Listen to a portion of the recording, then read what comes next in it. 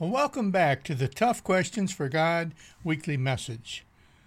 You know, one of the things that I am in my normal habits and day-to-day living is I'm an avid news reader and watcher. I love to get up in the morning and just check out what's going on in the world and what's happened overnight and, just kind of catch up with all the things that are going on. Maybe you're the same way. Well, most of the time you end up seeing all this horrible, bad news. Well, recently I've come across some good news. Things like, a telethon that raised $57 million, for Haiti. I ran across an article that talked about parents in Iowa adopting 6 special need kids. I also read about a Chicago man who donated a kidney to someone at a grocery store, a worker there, a cashier, I believe it was, that he didn't even know. And then there was another story I came across. A church in California devoted all kinds of hours of work for helping out displaced children in Uganda. And the list goes on and on and on.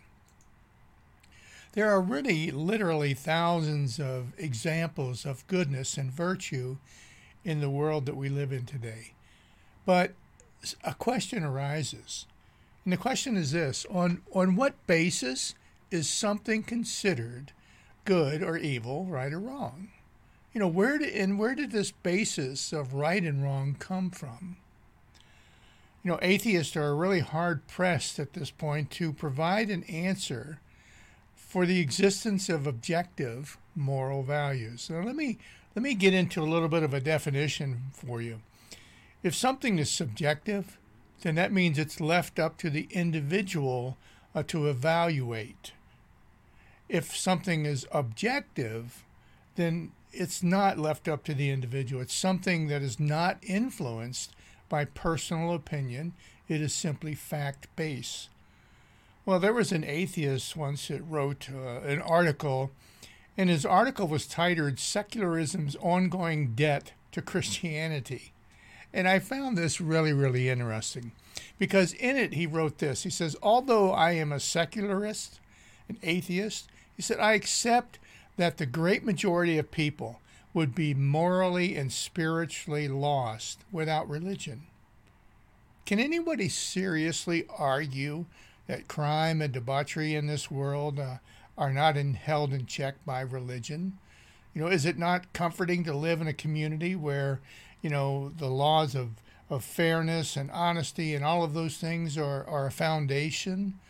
What would it look like if Christianity were not the moral compass for the country that we live in, as it was originally founded? Yes, I know things are changing today. That's true.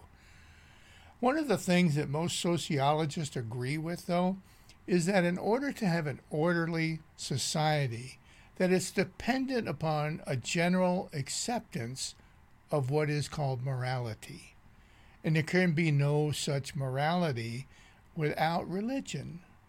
Because without religion, morality is left up to be subjective to each individual. There are no moral laws of secularism. The best answer that we can hear here from secularists is that the question is, in this case, a hodgepodge of opinions and misguided misnomers and just all kinds of, this is what it means to me. Another issue is when you read about other parts of the world, many times you get involved with differences in etiquette. Now, etiquette is certainly much different than, moral laws. Etiquette is where, you follow the traditions of the culture that you're in. One of the things I like to do is go to the Diwali festival here at the local university. And, in India, they eat with, very traditional means, very traditional foods. Many times they will eat with their fingers. And yet here in the United States, we are used to using utensils and all. It would be quite rude if I was to go to that festival where everyone is enjoying the culture, that they grew up in, If I was to simply do something outside of that culture, that would be rude. That would be not right. But morals are different than etiquette. They're not the creations of human beings or human cultures. As we've said before, morals are objective, not subjective.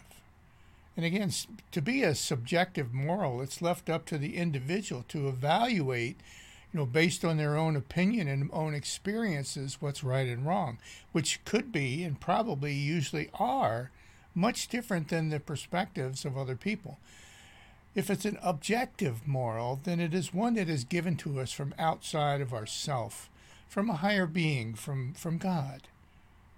Now, let's say that there was a culture where the firstborn babies were, put into a fire and were offered to the gods. We would look at that as a morally a terrible act. And if there was a culture in which men kept females as slaves and beat them and raped them at will, again, we would be morally outraged. And if there was a culture that locked up black people for their color, or Jewish people for their heritage, or left-handed people for their differences, again, we would decry all of these actions as being totally moral abominations. But if that culture's members objected to our indignation by saying that it's just the way people do things in their culture, if it was their tradition or their custom or their preference, we would flat out reject their answer, wouldn't we? Absolutely. If morality was subjective, some would find these things acceptable. Think about that a little bit. Out of all of those horrific things that you can envision happening to people or people doing to other people, if the morals that we lived by were simply subjective, it was up to the individual, our world would be in chaos. But when our morals are objective and they're handed to us from something greater than us and outside of us, that's when we understand that things are right or wrong. There's a firm foundation and a firm basis for it. Could it be that a moral lawgiver actually knit those moral standards, along with the ability to understand and operate by them, into the very fabric, into the very heart of what it means to be a human being? Is it possible that God has instilled those things in the human heart? It certainly seems to be that way.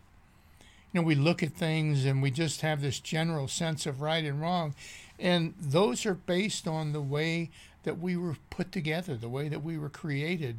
There comes an innate ability to look at something, that we look at from a godly nature, from a objectively moral stance, and we say this is right or this is wrong.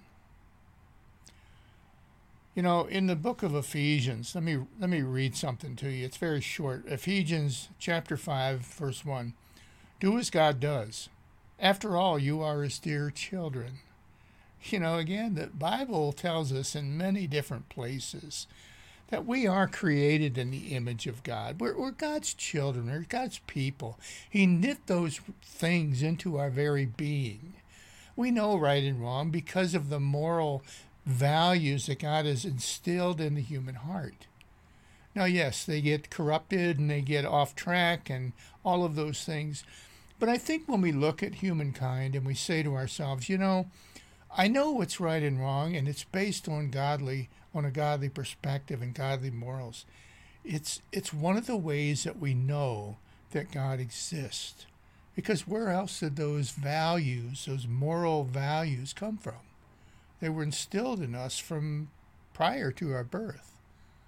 How is it that a child, learns very quickly that, to hurt another person is not right? Even though children do that from time to time. How is it that we learn that stealing is wrong? All of these things, and that's outside of a Christian upbringing, outside of a godly upbringing. These things are simply instilled in the human hearts. Friends, I want you to simply think about that this week. and just spend some time with God, asking God about how it is that these morals and these values have been instilled into the human heart. My friends, thank you for joining me. Share this video with others, and God bless you, and I'll see you next week. Thanks. Tough Questions for God is a teaching ministry of the Rosebush United Methodist Church, where we challenge our faith with some of the most difficult issues. Tough Questions for God is available on Facebook Live, Sundays at 11:30 a.m., or go on our website at toughquestionsforgod.org and just follow the links on the homepage for YouTube or via podcast. Thanks for joining, and don't forget to like and share. God bless.